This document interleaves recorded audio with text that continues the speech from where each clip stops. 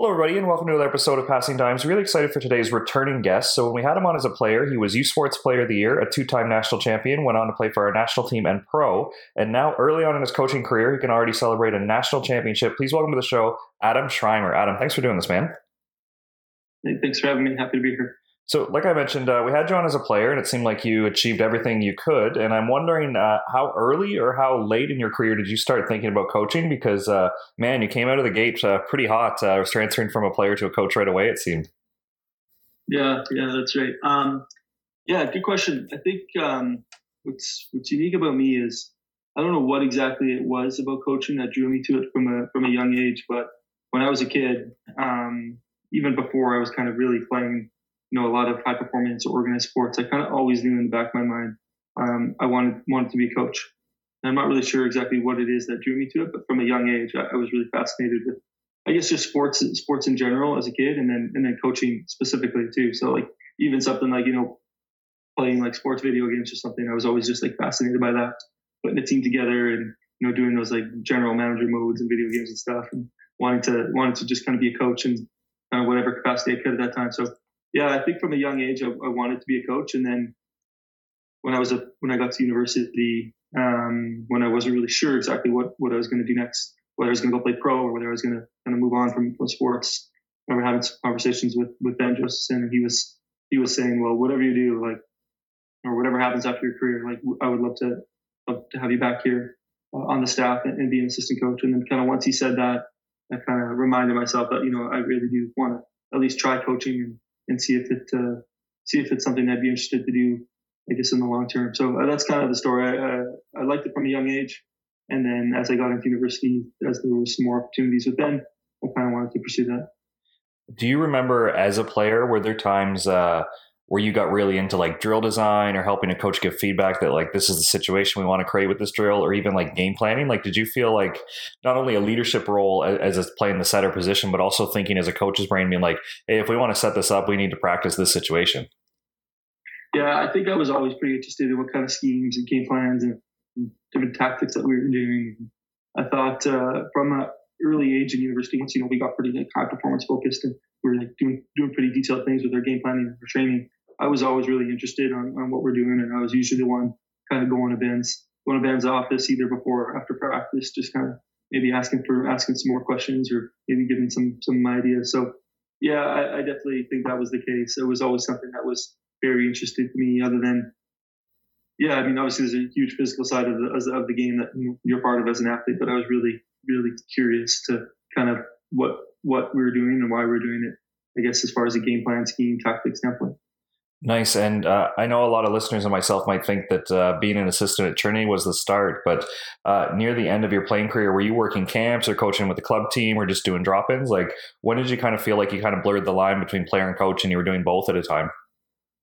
Yeah, good question. So I would say majority of my playing career at Trinity, I was helping out as an assistant coach, or I think even 1 or 2 years as head coach for the Fraser Valley Volleyball Club.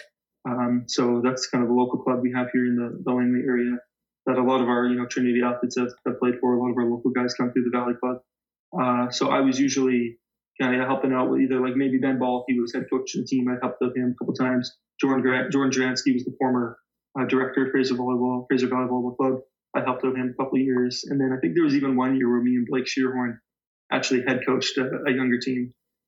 So early on, I tried to look for a lot of different opportunities for that I could just kind of help. And it was tough with my schedule, like as a student athlete, especially with our Trinity team. We ask a lot of our athletes, and there's not a lot of free time. But usually, like on a Sunday afternoon or something, I try to just get out to a club practice and help out. So I thought that was kind of, like I said, I knew I wanted to be a coach, and so I tried to look for some other opportunities. And I was grateful that the Fraser Volleyball Club was, I guess, willing to have me, and even if it's a small capacity, which is often the case for kind of student athletes helping out with the club system.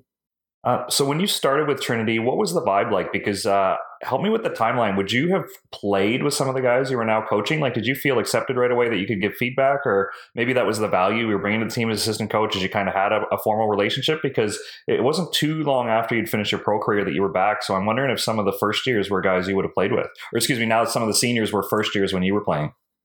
Yeah, when I only took 1 year off, and I played pro for 1 year. and then I came back. So there was majority of the team I came back as an assistant coach. I was teammates with. So obviously guys like Eric Lepke and Derek Epp and Jackson Howe, Jesse Elser and Jacob Kerr, Pierce, like a lot of those guys I played with and was on the floor with, and honestly good friends with. And then, as I got older, obviously those guys started to graduate, and those guys I haven't played with. And this year is a little bit unique because there's one guy that I did play with, and my fifth year was the first year for Jesse Elser. So it was kind of a unique position that we were in this year where I was now coaching him, and we had been teammates. So that was kind of a unique situation where I don't know if that's ever really been the case. And it's a lot of USports programs where former teammates were now kind of a player-coach relationship. But I think that's the cool part about Jesse is I knew that it wouldn't really affect kind of our relationship, and as unique as it could be is we both understood that whatever we're doing through our communication and kind of just our player-coach relationship, it's always designed to have the best interest of the team. So I think in some ways that really helped us this year is me and Jesse had an awesome relationship, and me and Ben doing this thing in our first year together. I think what made us have a lot of success is relying on the relationships that we have and knowing that we can be honest and upfront and be trusting to each other. And that was awesome with Jesse is, there's a lot of times as a first year coach, you're really kind of scratching your head being like, oh, I don't know if we're doing this the right way, or do we gotta abandon ship on this plan, or we got to stick with it. But I think having someone like Jesse was so huge because, we really value each other's opinions, and we know that we trust each other, and we're both willing to do whatever it takes to have for the best interest of the team. So that was unique with Jesse this year. And then I think when I started an assistant coach perspective, I think the relationships was another great key as well, because I played with a lot of those guys and I was really close. And I think when there's former players that are not on the staff, I think that can offer a really unique opinion and perspective on what the guys are going through and what the guys are feeling. And then you can even have a really genuine and authentic conversation with them to understand where they're at, because you have that friendship and you have that relationship there. So I think that was pretty valuable in my first kind of year or two as an assistant coach. Is, well, Eric Lepke and Derek Epp and those guys were, really good friends of mine. And I could really have an, authentic conversation with them to just kind of see where they're at. And from there, I could, choose to maybe share that information with Ben, who's the head coach at the time, and see if, his thoughts on that, or if it was just kind of a conversation that wasn't really, didn't have much weight to it. It didn't really matter for that point. So I think relationships are really good. And as an assistant coach who played with guys on the team, I think you can leverage that in the right way of understanding that, is this something we got to talk about? Is this a bigger issue with the team? Or is that just something that a player just kind of wanted to get off the chest? So I think relationships are really, really valuable. And I think that's one of the awesome parts of our program in the last number of years is we've had a lot of former players come back and be an assistant. I think the relationships they had with their former teammates and now guys they're coaching has made us to have, some really valuable kind of like player coach teaching moments, if that makes sense. Yeah, definitely. And I'm curious that first year, if you look back, what were some things that accelerated your learning? Because a guy like Benjo, involved with the provincial team, it seems like always guest speaking at coaching clinics, always willing to share. But I'm wondering when you're in his gym, because there's a guy who could say, hey, I know what I'm doing. Here's the binder. This is what we're doing, versus like asking you for ideas and getting sharing thoughts. So, you step into a coaching staff and you're working with a buddy in Ben Wall, but you also have another vet in Joel Jansen, and then Benjo kind of leading the charge. So what was the coach's office kind of like that accelerated your learning, that really switched you on to coaching further? Yeah, I thought what Ben did an amazing job in my early years as assistant coach is he gave me a lot of responsibility. And one thing he did a great job of is we'd be in a team setting. He would kind of introduce kind of a concept or a theme or some sort of system or skill, whatever it may be that we were going to do. He'd be the one to introduce it and say kind of why we're doing it. And then we would all branch off to do something, and we'd all have our own individual, category or section, or that we would go teach it. So let's say we would talk about, I don't know, middle setter relationships and just talking about our speed, our tempos, and our gaps with setter minutes. And he would, break it down, show a couple clips, explain this is what we're doing and why we're doing it. And then he would say, all right, now Adam, you go teach it or you go coach it. So I think from a perspective of Ben introduced it, this is what we're doing. And then now it was on me to just go and kind of, run that board or run that section of practice and just go and teach it. So I thought that was great. It gave me a lot of responsibility, especially as a young coach too. Sometimes it's easy to just kind of get lost, not lost in the shuffle, but I think offer value in different ways. And maybe it's just something as simple as, entering some serves or in some down balls or shaking balls. Like sometimes that can be the role for a new young assistant coach. But for our case with Ben, that wasn't the kind of the situation we were in. He gave us a lot of responsibility, and he did a really nice job of kind of setting the framework to it. So we knew kind of what structure and I guess the shell of what we were doing, and so we could kind of teach within that system. Yeah, that's so cool to hear. And hopefully some of our listeners remember just prior to COVID there was a Can-Am tournament where you guys came to the GTA and you played against Long Beach, UCLA. I think Lewis was here, Ohio State.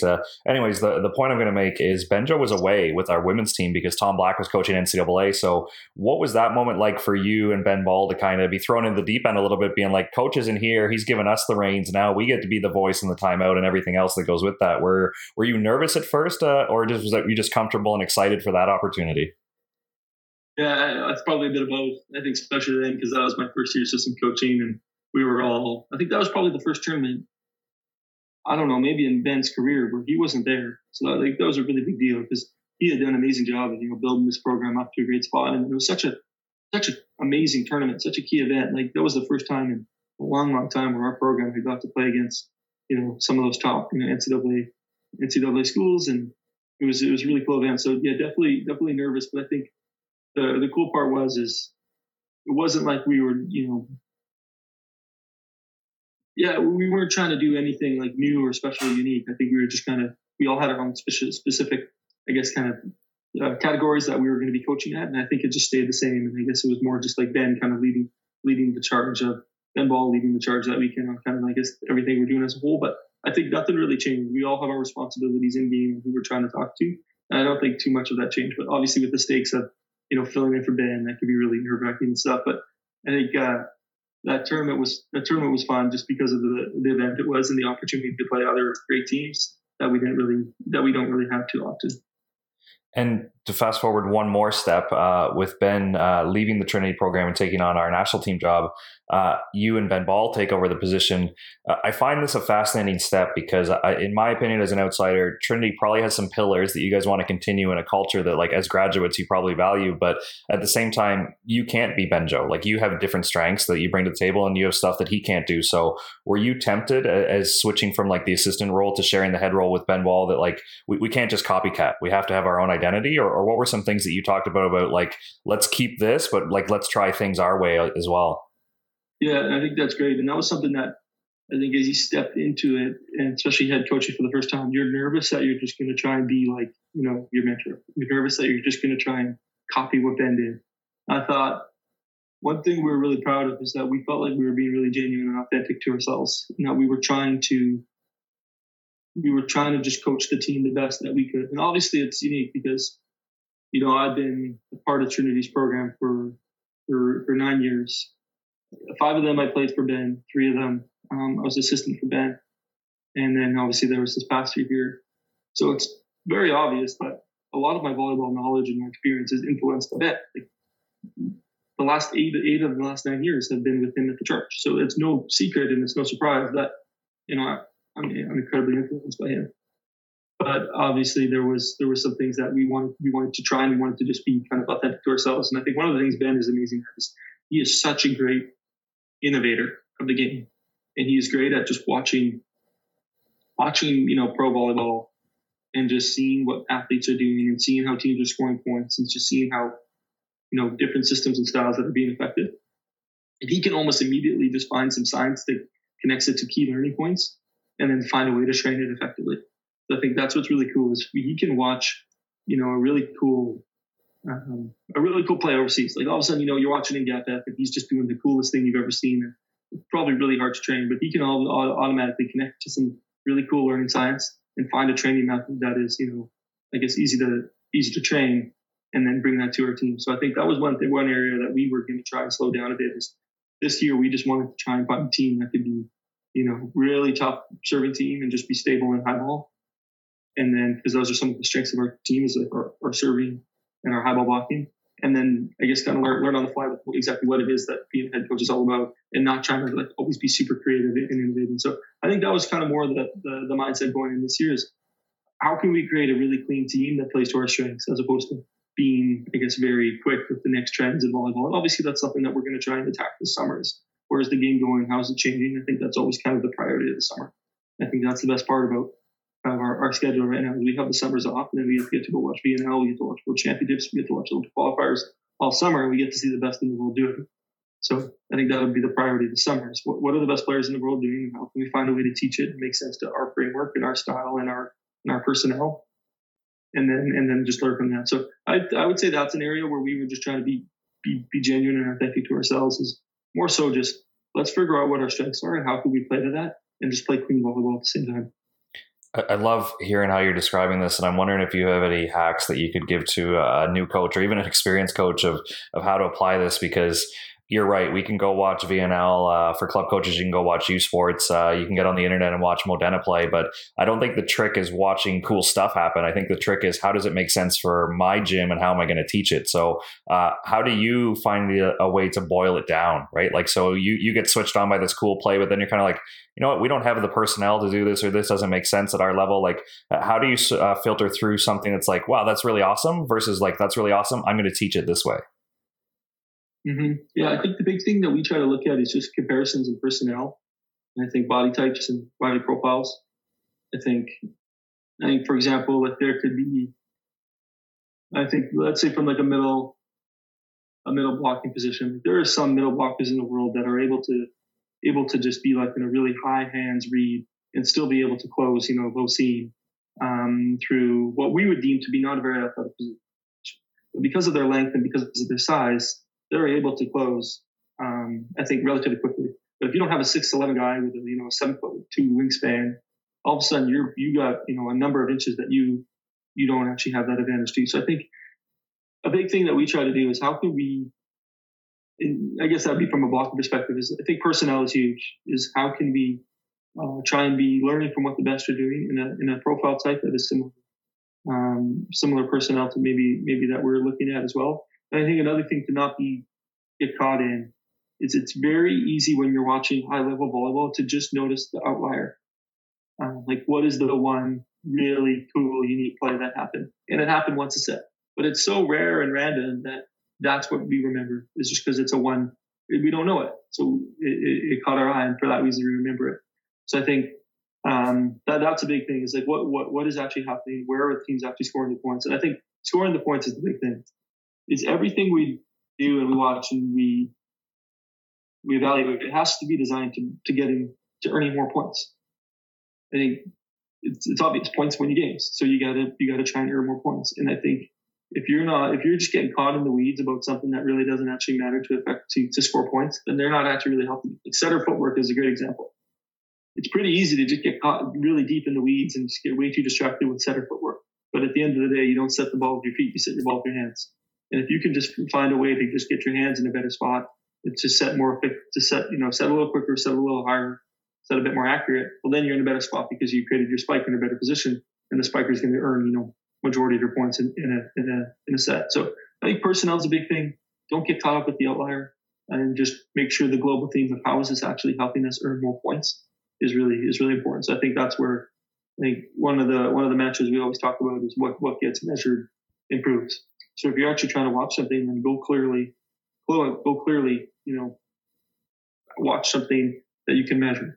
So let's say you're just going to go on doing all metrics and you're just going to watch all of, Brazil's high ball spikes, and you're just going to measure, right? How are they actually scoring all their high balls? Is it through blockouts? Is it through baseline skips? Is it through a sideline skip? Is it through, a rollie in the pod, or is it through a line? Whatever it may be, I think it's really clear to have a clear objective and something that you can measure effectively that is designed to score points.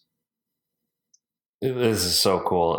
We're going to nerd out on some coaching here. I hope nobody gets bored if you're not a volleyball coach. But how did you get anchored to that philosophy? Because I have so many great discussions, sometimes arguments with other coaches about errors in volleyball. And I think so many people get attracted to errors. And that's something that maybe as the game advances, we get caught up on, where maybe in 14U, the team who makes the more errors loses. But at the higher level, like you said, you have to earn points. So therefore, you have to assume a little bit of risk. So how have you kind of welcomed that into your philosophy where, for example, you guys are a really tough serving team. Do you ever go into a timeout and be like, guys, we're missing too many serves, versus like, this is our identity, this is what we're going to do? Like, how have you kind of lived on that spectrum of like, we need to earn points, but we're going to make errors? Because I think errors are where the inexperienced volleyball fan, like the volleyball parent, their attention goes to first, being like, oh, we're giving points away, not understanding the risk associated with scoring points, right? Mm-hmm. I think the big thing with errors is understanding whether it's what we call physical error or a mental error. And I think from a serving perspective, if you would miss your toss and it's really low in front of you, for example, let's say, and you choose to just blast that ball in the bottom of the net, and then the coach comes up to you and talks to you afterwards and say, "Oh, I missed my toss." Well, that's not an excuse. Like I said, right? Remember with setting, you don't set the ball with your feet, you set the ball with your hands. You don't serve the ball with your toss, you serve the ball with your hand. I think at our level, regardless of the toss, you can always find a way to put that ball in the court. So in our opinion, that's a mental error. You miss your toss, but that's still a good enough excuse for you to miss your serve. Well, then that's a mental error. In our level, any player is good enough, no matter the circumstance, no matter the toss, that they can always put that ball in the court. So I think understanding the difference between physical and mental error is okay. And let's say, for example, I don't know, in our team this year, Henry Rempel, he's regularly hitting his spin serve, 115 kilometers an hour. He's really blasting that ball. And if he goes up forward, it's good toss, good slow to fast. He's hitting that ball at extension, and he hits that ball pure with his hand, and he just misses the sideline there. We can live with that because everything was good. He had the right mindset. It was a go toss. It was a good situation, and he tried to blast it. He just happened to miss execute a little bit. Those are the errors that we can live with. So I think having a clear understanding of knowing what is a physical error and a mental error, and I think you got to probably get to break that down into all skills. Same thing could go with high ball spiking, right? Like if it's a really tight set and you didn't put your feet there, but you blast that ball into the block and get hammered, well then that's a mental error. Because in our mind, there's no, especially for high ball. And this is one thing I'm teaching with my club guys a lot right now is in high ball. In honestly, all spiking situations, we believe there's no such thing as a bad set. There's obviously some sets that are better than others and some that you have higher likelihood to kill. But if you have good feet and you start in a good, an effective spot to be able to get your feet to the ball, you have good eyes to recognize that set is not where you in an ideal spot. If you have good eyes and good feet, you can always get your feet to the ball and hit that ball in extension and acceleration and hit that ball pure with your hand. So based off your eyes and your feet, you can always make a hittable.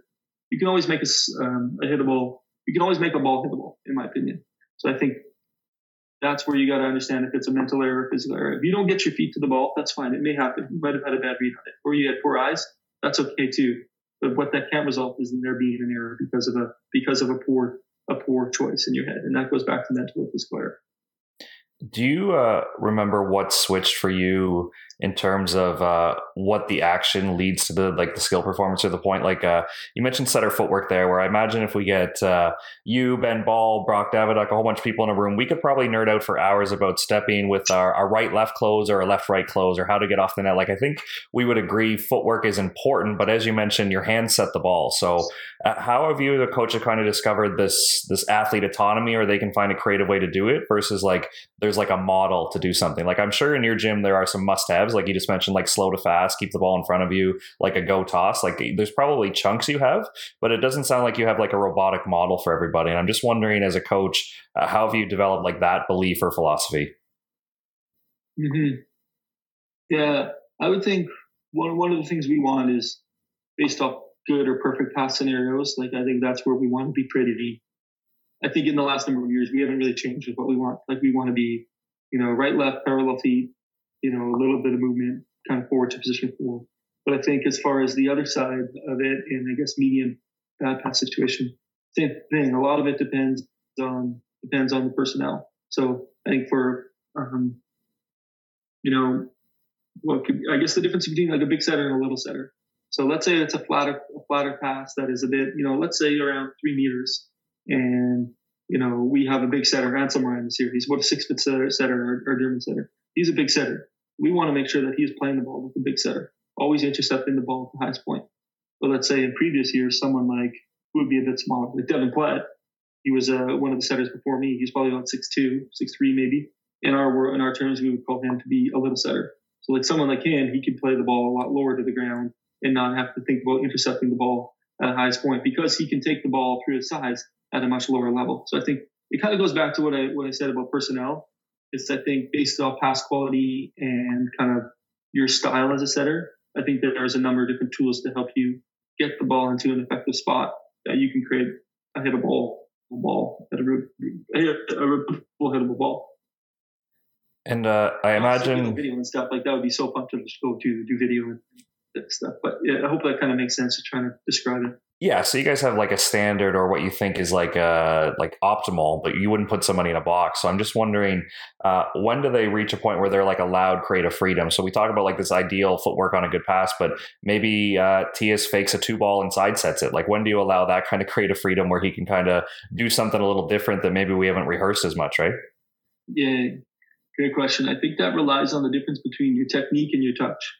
So with your technique, you got to build up a spot. You got to build your technique to a level that is consistent and repeatable. That any day you can roll out of bed and you can create a hittable go left, go right, pick, cat ball, whatever it may be. You always got to be comfortable with your technique that you can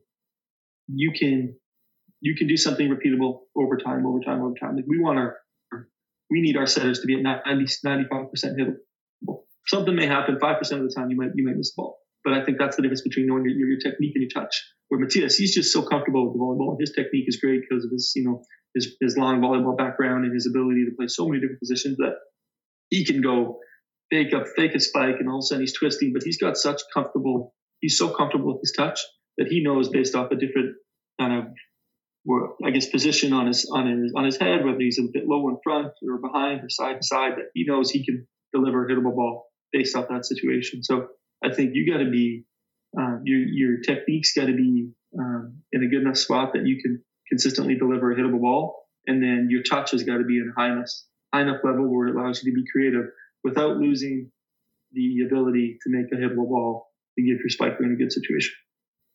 But I think that freedom at the net is exactly what we want our setters to be. At the end of the day, they're playmakers. And to be a playmaker, you got to be a creative, and you could be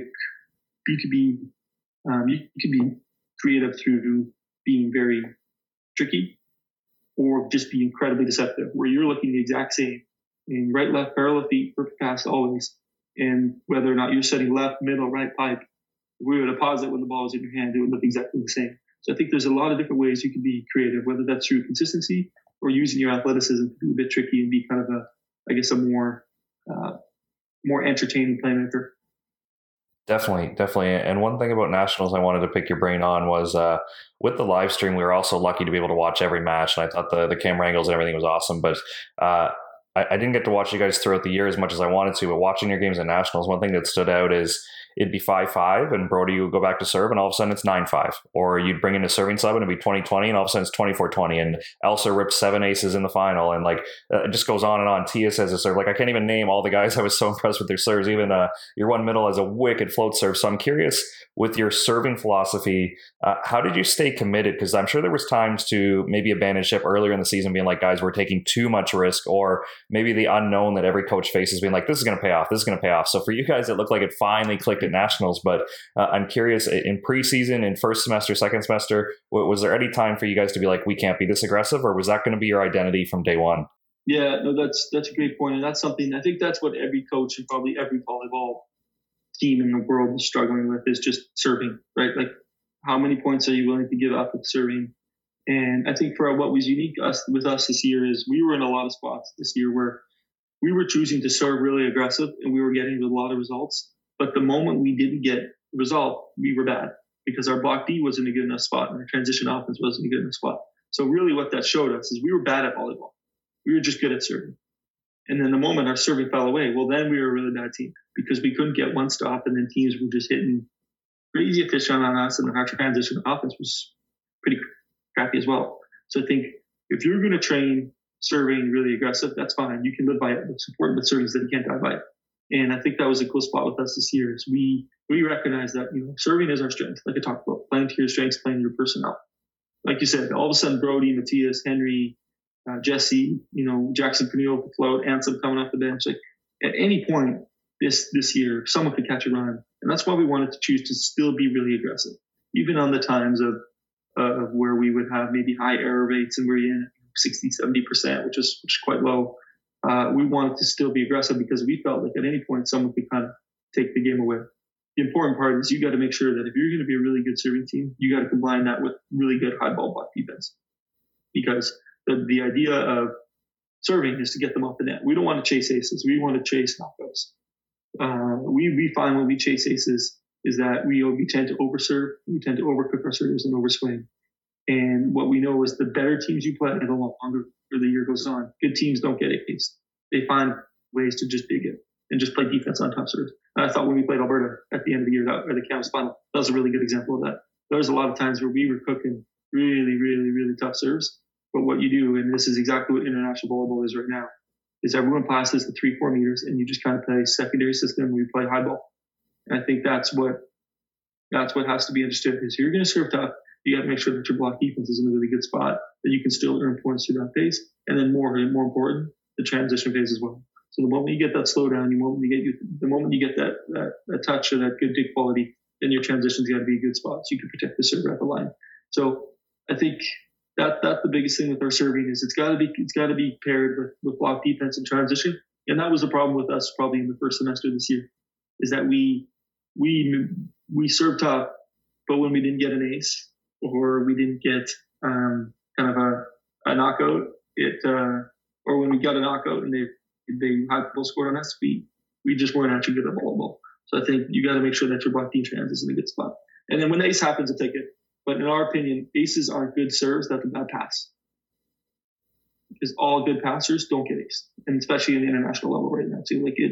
Any passer who gets beat will say that it wasn't a good serve, that they missed something with their touch, the platform, or their eyes. So I think that's our mindset with serving. I think being aggressive is kind of the key there, especially. But it's dependent on personnel too. Like in previous years, we weren't as aggressive because we didn't have 4 guys that can go back there and consistently hit bombs, like Jesse and Brody and Pius and Hank and those guys. So like I said, it's about personnel. I love your philosophy about aces, and I'm sure a lot of coaches are switching on, but we've all coached athletes who love a good ace. It leads to a good celly, it's emotional, it's a big athletic play. So when you mentioned get the setter off the net, or we can get slowdowns, was that pretty self-evident in your gym and guys bought in, or did this take a little negotiating, saying I don't want you to hit your 100% serve here, hit your 85% and let's get the setter off the net? Yeah, I think with the physicality of some of the servers we have and the players we have, I think it's that constant reminder of making them just pass your best serve over and over and over again. And at some point, a passer can break. And I think that's we often always have to have that reminder quite in practice and in training, because we don't chase aces, just continually hit your best serve, and you can get in the court at 80, 85%. So I think I think it's tough with serve, especially when you want to be aggressive, you want to be a point scorer, but it takes a constant reminder too, especially an elite server who wants to impact the game, especially a hot spiker too, to just know that you just got to have that freedom to continue to hit your best serve and make that passer pass you over and over and over again. No, there's been a lot of great studies on serving in the past few years. And anyone listens to Coach Your Brains Out, Andrea Becker's been on there. She's an assistant with the U.S. national team in UCLA. But one thing she wanted to get away from is some weird volleyball traditions we have where maybe I go back and I miss my serve and you're the next server. So now, Adam, you can't miss your serve because that would mean we missed 2 in a row. Did you guys have any superstition or team rules? Or if Brody misses, no problem, next guy going back, he's going to hit his best serve? Yeah, I think that's some stuff that we did a pretty good job with our mindset, is just making sure that each serve is very independent of itself and has its own rally, its own serve, its own point. I think it's really important to understand, like I said, mental errors. There could be a lot of mental errors with serve, and part of it is maybe if it's not your day from a service line, or maybe your shoulder's a bit more sore, or you're fatigued later on in the game, and if you're still trying to blast in those situations, then I think that is a mental error. So I think understanding the use of variations is something that is very, very good with serving. So whether you're doing more of a rollie to a spot where they don't have a lot of protection because there's no middle or opposites in that zone to help, or maybe you're doing a spin to float on a toss that you miss a bit in front of you, or whatever kind of variation serve like that is good. So I think it's not necessarily those things you hear probably from a young age. It's we don't miss 2 in a row, we don't miss after a timeout, we don't miss the first serve of the game, all that kind of random stuff. I don't think that. I think that matters. What matters is who's going to be your blast server, who's going to be your tactical variation server. And I think that's some stuff we tried to do a pretty good job of this year and outlining a lot in our game plan stuff, especially for our float servers. We only really had one near the end there. Is what rotation are we point scoring through our block defense, and what point scoring are we what rotation are we serving through? Are we earning points through kind of our aggressive serve strategy? So I think, like I said, serving is a really, really big mental game. As long as there's a lot of thought and intention behind the serve you're trying to hit, then I think that's the best thing. And that even goes for spin servers. Like, we want guys to hit their best serve in their best zone that they've trained over and over and over again. So I think blindly just going to hit the serve as hard as you can into the court isn't something we did a lot, because we always wanted to make sure that at least we had some sort of target, whether that's like the two left sides that are passive beside each other. That's always a good zone to target anytime you can get the ball away from the libero, or, internal seams to make sure that two players always have that decision to go to it, or the two left sides beside each other with the middle in front in a rotation like that. So that could be like a row 5 or a row 4 where the middle stacked in that area and the two left sides are beside each other. I think those type of serves and understanding the thought and intention of what type of serve and why you're trying to hit it is the most important thing, and not those kind of younger, I guess, serving mindset things that you can experience when you're growing up playing volleyball. But I do love that mindset from the youth volleyball age. Is we want to get better at volleyball by playing volleyball. And at youth volleyball, when it's just teams alternating missing serves and rolling the ball into the net, then we're not actually getting better at volleyball. And I think serving is something that we got to probably train a lot more independently through probably, individual training and serving, before or after practice and after reps. But when a team is there playing volleyball, especially with how little time, our club athletes get from a young age, we might only get 4 to 6 hours a week in 14U, 15U, 16U volleyball. Like, that's not a lot of time. Like, compared to how much we train with our Trinity guys, we can do an hour rep session every morning, and then we can have 2.5 practice at night. So we're getting triple the amount of reps as any kid would get. So I think what's important for younger kids and young coaches who are involved in the club is trying to find extra times, maybe before or after practice, and some open reps that you can just train serving. And then obviously it's important as you get older to make sure you can do it in a game environment, to understand the pressure of what it is to serve a good ball. But I think what's tough is that there is a lot of missed service in youth volleyball, especially we're noticing that a lot in the recruiting. And no one's actually playing volleyball. And I know Volleyball Canada has done some good stuff with introducing like the triple ball and stuff that has entered, so actually rallies can happen. But it's easy to just use the excuse of serving tough to miss serves. Like, at the end of the day, every point is worth the same, and the value of the point doesn't change. And that's just a cop out, in our opinion. Is we're serving tough, and that's why we miss. Is like, I think there can always be a bit more thought, attention, and ownership to your serve. Now, we've been lucky over the years on the show to get a lot of Trinity guys, and one thing that stood out to me was Pierce explaining just the love of volleyball guys have and how lucky they feel to be able to play, where he's like, if you were to have a spectrum of like super serious, angry, and then on the other side kind of like silly, laissez-faire, he's like, we're probably in the middle, but maybe like 1 or 2 ticks towards like the silly fun side. So I'm curious, is that something that you and Ben tried to instill with this year's squad? Like, that's something you guys enjoyed? And if so, how do you have that gym where, yeah, it's fun and guys are going to smile, but we also have work to do and we're going to be serious? Yeah, that's a good point. And I think that's one thing that's been unique about our training environment. Often when, an outsider comes in to watch, they perceive it to be not focused, and they perceive it to be, I think just no intensity and not focused. But in our mind, I think that was a good training level for us. And that's always interesting, because sometimes someone who has no affiliation to the team, but maybe a volleyball background, is quite surprised when they come into our gym. I think the big thing with that is understanding silly and goofy can be great, but silly cannot turn into sloppy. And I think there's that fine line. We can be having fun and being a little goofy when we play, but the moment we're sloppy with our skills and our systems and our techniques and maybe our mindset, well, then it's probably gone too far. So, and it's a fine line. So kind of understanding is we can have fun and play volleyball and get better and be competitive all at the same time. I think there's no turning it on and off, being like, okay, now we're going to focus, now we're going to go. I think it's important that we make sure that we have a really fun environment for all of our athletes to learn and get better. Because I think athletes are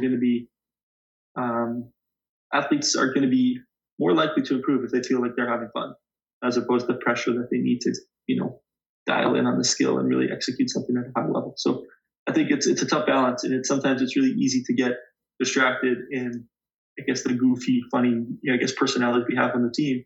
And that's the hard part of having really great relationships with the guys on the team, and through a relationship-based coaching style that we really like to model teams off of, and our coaching and our leadership off of, it can be hard to kind of understand, I guess, to kind of maybe be clear when we need to be a bit more focused and dialed. So, and it's tough because it's not coming from. It's good because it's not coming from a bad spot. Like, no one's being goofy because they don't care. It's because they're having a genuine great time with their friends, and that's awesome. So we want to still encourage that, but at the same time, we have standards, we have expectations that we need to hit. I love how you bring up the relationship-based coaching, because I think that's a great way to deliver the message. And you mentioned that's a strength of you and Ben. But another thing, just from being an outsider, kind of admires the Trinity program, is just anchoring to stories, or kind of getting guys approach that. Like when Eric Lepke was on the show, he mentioned like the 20-mile march and how he really anchored to that. I appreciate that. So is that something you guys have chosen to continue? And was there any like story or anecdote you'd like to tell to kind of get the guys switched on? Yeah, that's a good one. So, yeah, that's one thing I give Benjo just so much credit to, is he always talked about athletes learn the best, or I guess humans in general, in 3 to 5 word phrases and just quick little stories and mantras and that type of stuff. So I thought one thing that we really liked this year, and we use this mantra a lot when we go into enemy territory, and it's called Burn the Ships. And the story of it is, I don't know the details, but many years ago there was an invasion of land in a colony, and a group sailed over. And when they got there, their leader, he burned the boat. He burned the ship, because at that point they were going to invade that land and they were going to conquer that land. And someone would have to remind me the exact details of what story it's from. But when he got there, he wanted his whole team to know that there's no going back.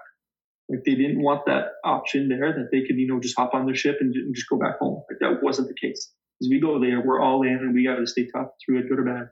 And win or lose, we're doing it together. And that was kind of the mindset. And that's often our strategy and the mantra we use when we went into enemy territory. So that's what we felt. And we kind of talked about burn the ships when we were in Alberta for the Canada final, and then McMaster for the national semis. Hey, there's 17 of us, and there's 3,000 of them. Like, there's no going back. It's just us. It's just together. Win or lose, we got to do this thing together. So the moment we step on the court, like, the ships will burn. And I thought that was a really cool way of just bonding together with the team, and knowing, like, man, all we have is us, and we're not going to go back. And we're win or lose, we're doing this thing together.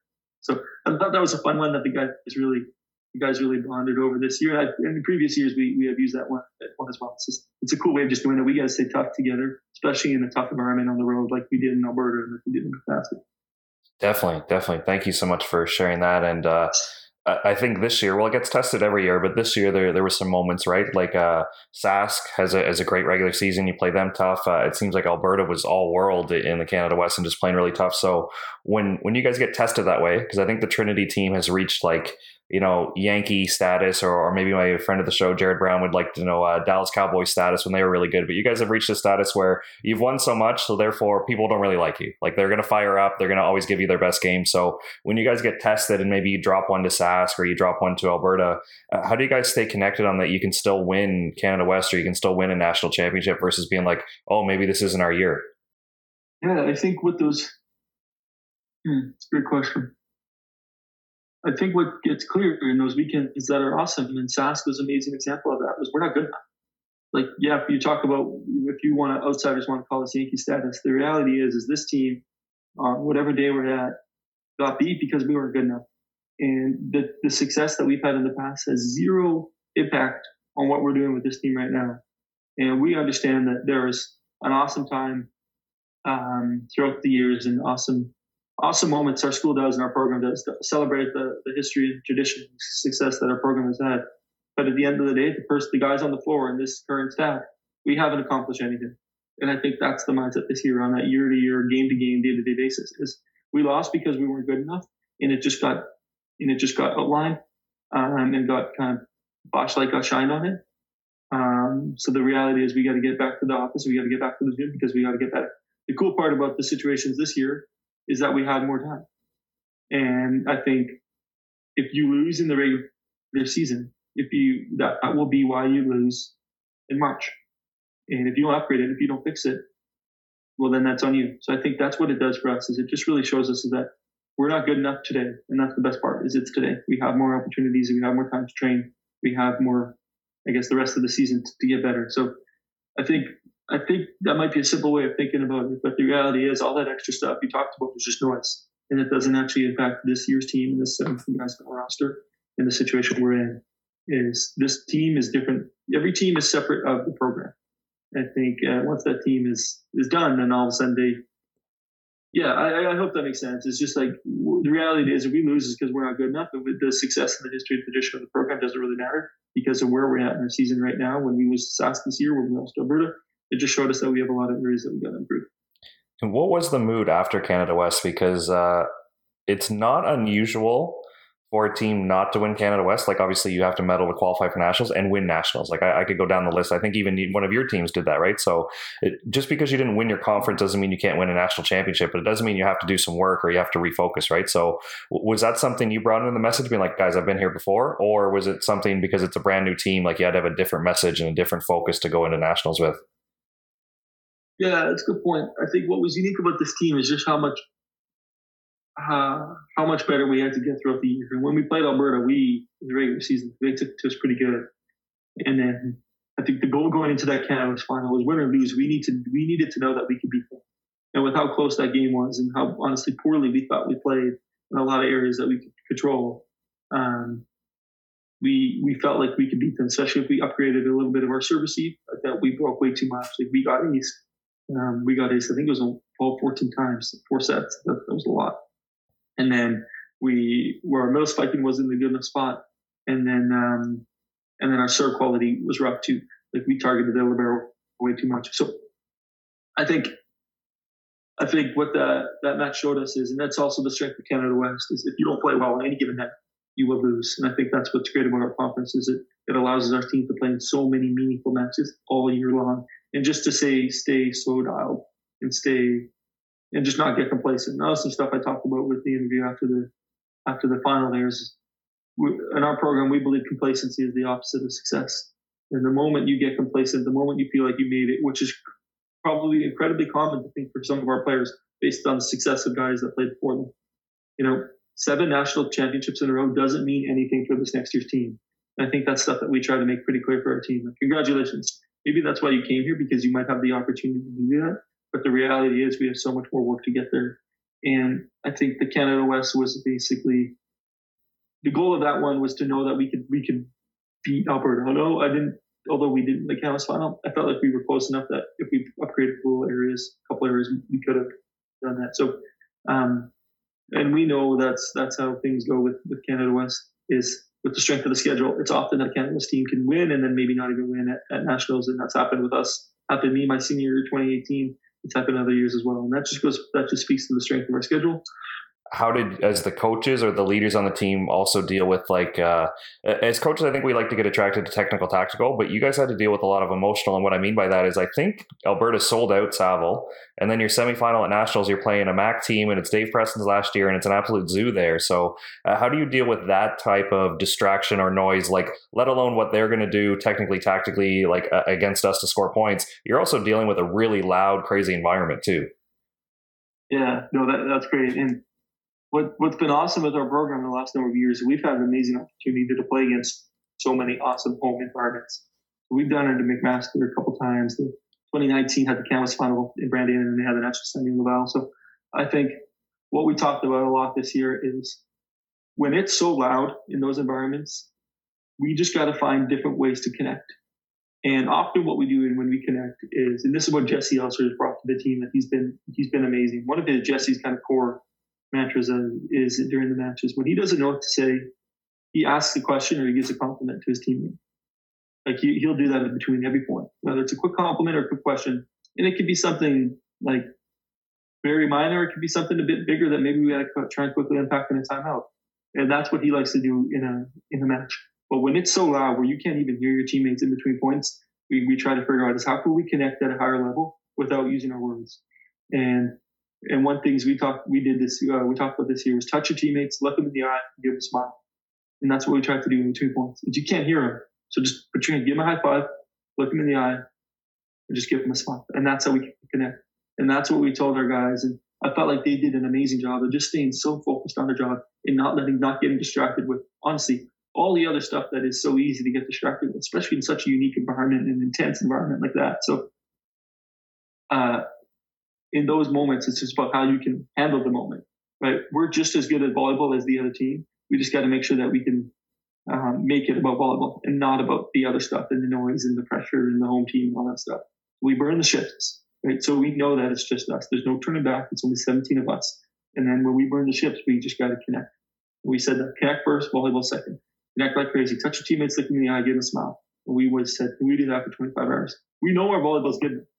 So just make sure that we can take care of the volleyball or the other stuff in between points. And one thing that was unique about Nationals for you guys, because coming out of that Canada West, I love the schedule in terms of playing back-to-backs because it's a real cat and mouse game about who's going to adjust on the game plan, where Nationals is almost the opposite, where you play 3 games in 3 days, you get 1 day to prepare, and you guys had a unique situation where you played 2 RCQ and an OUA team, so you had no advanced, you've never been across the net from these guys. So what did you guys do, either as leaders or the coaching staff, to try to get back to your routine and your game day situation, also knowing that it was completely different and now it's a 1-game winner takes? Yeah, no, that's a great point. And that's the hard part of the national tournament, especially where we didn't see one Canada West opponent. So I thought that was, and it very well could have been too. Like if Sask would have beat Mac and then Alberta would have beat Sherbrooke, it would have been, teams we were very comfortable with. So I think of the national tournament, and especially if you're in that top 4, what we tried to make clear to our guys is if you're in the top 4 in the country, that means you're playing at a level that's high enough to win. Of those 4 teams, all teams are good enough to win. It's just a matter of who does. So for that reason, we just got to play to our strengths. Like we talked about, our serving being a big one. We don't need to know who's passing on that side or what rotation we want to target. We want to hit our best serve. And one of the things we talked about a lot with our serve is at the end of the year, our best serve is better than their best pass. And we just wanted to give our guys the freedom to just consistently go and hit their best serve. And that went with other phases too. If you're playing in those games at the end of the year, we don't have a lot of time to prep. We don't have a lot of data. We don't have a lot of video. It just is what it is. So for that reason, instead of getting distracted and making stuff up for the lack of data and video we have, we just tried to really double down on our strengths. And then for the little bit of video and data we have, it's just 1, 2, 3 key little points. And then the biggest thing is, how can we adapt in the game? I think that's the biggest challenge for coaches in the national tournament, is when you don't see a team. Whenever you watch a team on video, whenever you see them in person, it's always something different. Speed's a little bit quicker, a guy's a little bit higher, a guy's a bit more internal, whatever it may be. There's always something a little different. I think trying to quickly identify that and just problem solve, collaborate and problem solve. And I think that's what our seniors did an amazing job this year. Is quickly in that timeout, like Montreal is a perfect example. We watched a bunch of tape on Montreal, and one of their minutes, I forget what guy it was, he did this traditional flow all year long from what we saw.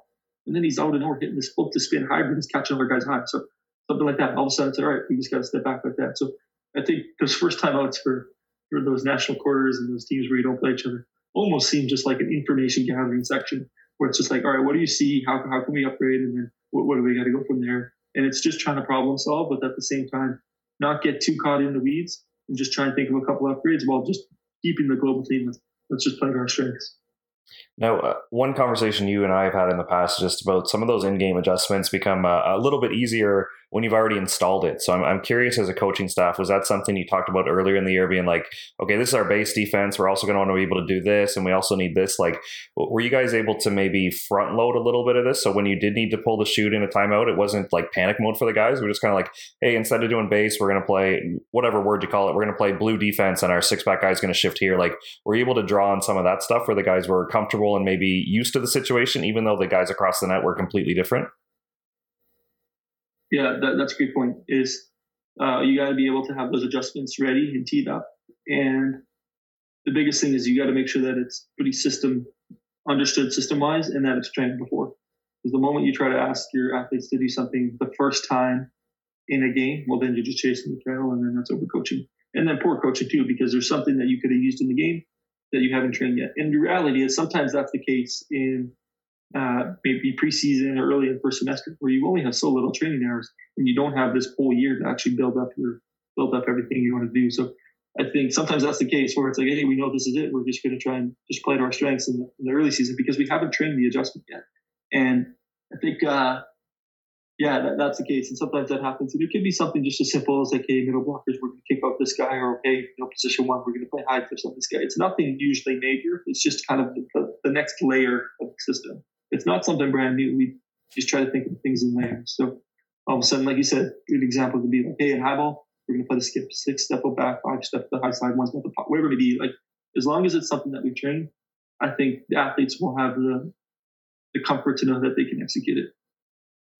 Man, this has been so cool just to hear about your progression as a coach in the national championship year. But just listening to you speak in this interview, I was curious if you would share some of your training methods. So you've mentioned, we got to play volleyball. You want kids to touch the ball a lot. So I'm curious whether you're coaching at Trinity, a provincial team, a youth club team.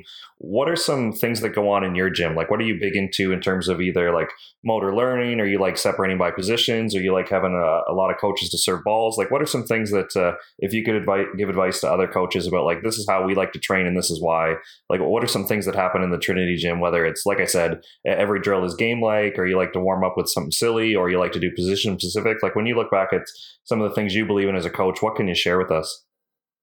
Yeah, a great question. I think a couple things that you can never do too much of is just having passers pass and setters set. Like, a setter can never set too many balls, and a libero especially can never pass like too many. Like, they can always just get as many passing and setting reps as possible. So I think that's some stuff we try to do is at the start of the practice, just make sure that there's a lot of serve pass going on, just because that's how every rally starts, is just serve pass. And then usually, especially, I mean, a lot of club coaches and younger age coaches probably don't have this luxury.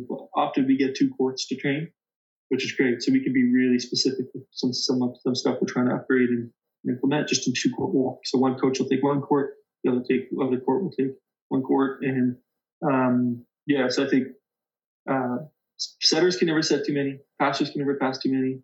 I think another thing we've been doing a lot lately is just middle block reads is great. So when the setter's setting, just have a middle there. Just read block every time. They rotate 3 minutes. Read, go, next guy in. Read, go, next guy in. So I think a lot of those game-like actions, you can find ways to just get a lot of reps for them in a pretty quick, I guess, early part of training environment. And then I think, like you said, we get better at volleyball by playing volleyball. And I think one thing is we don't do a lot of blocked training. I think a little bit when we're really trying to work on something, or we're trying to be like pretty, I guess, deliberate with what the upgrade is. But if that's the case, then I think there needs to be a lot of teaching and a lot of video analysis and a lot of conversations. Like, I think just doing reps just to get better and not actually having to focus or an upgrade or, I guess collaboration with the coach to what the upgrade is maybe hurting us too much. Like, I think there could be a really good evaluation. You can really analyze a lot of, I guess, less amount of reps when you're really trying to like upgrade something and work on something. So I think that could be a lot for the case of just like, outside hitter tempo, middle gap tempo.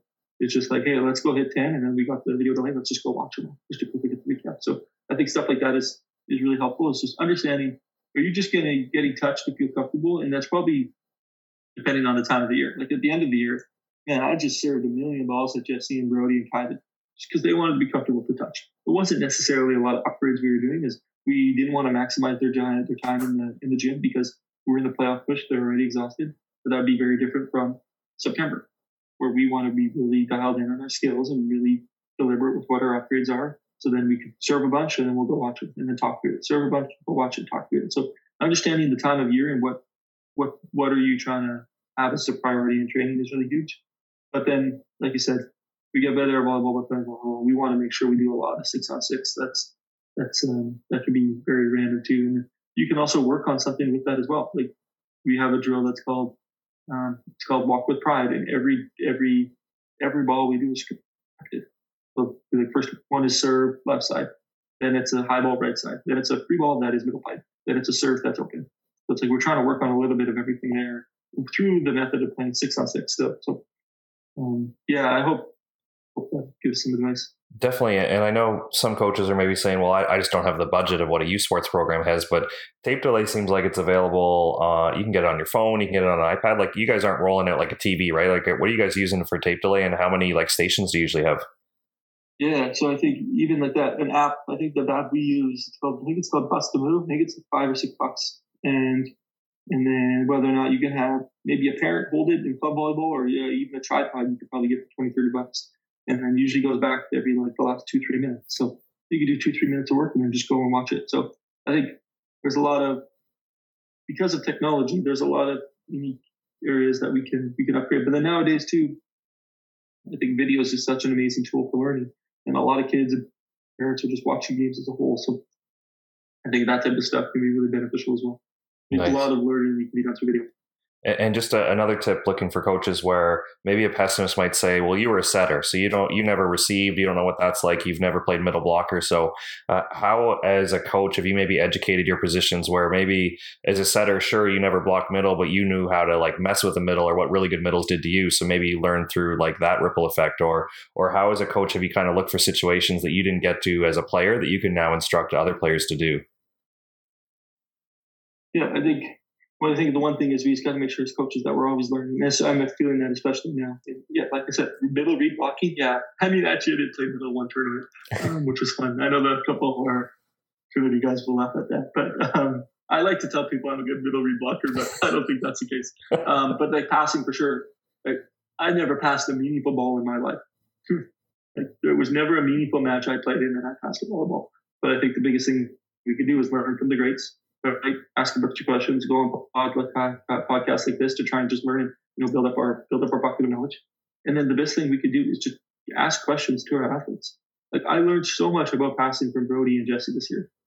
Just those guys and Matthias. Those guys passed in the VNL last year. Right?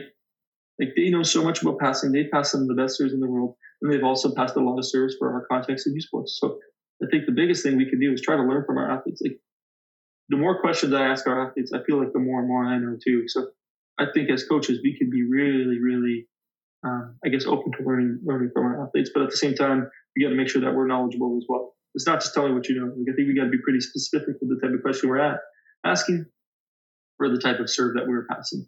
So I think as a coach, especially when you coach great players too, like, you got to make sure that you're dialed with the questions and that you were prepared. And that's some stuff that I noticed this year too. Corey Schoen is the perfect example of that. If I just ask him the most bland question about read blocking, he's going to light me up because of how much he knows, and I'm going to feel like that doesn't make sense, or doesn't want to talk to me. So I think you got to make sure if you're going to be coaching really good players, that you got to be prepared and you got to be organized, and your ducks really got to be in a row because they're awesome and they want to get better. And if they feel like you can't actually help them, then what are you actually doing? Because all athletes want to do is improve, right? And if you can't actually help them, then what are you doing? So.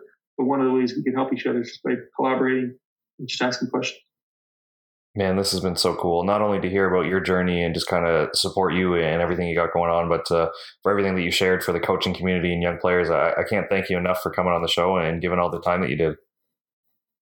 Yeah, thank you for having me. I mean, I'm a fan of and a guest of this podcast too. So, and I guess like a listener. So, thanks for having me too, and then. Thanks for all your coverage too. Like, I think it's great, all the stuff that you do, and I'm appreciative, and I'm thankful that you have me on. Thanks, man. I appreciate you saying that, and yeah, best of luck with everything else you got going on, and we'll be rooting for you with whatever capacity you're in. Cool. Yeah, thanks, Josh.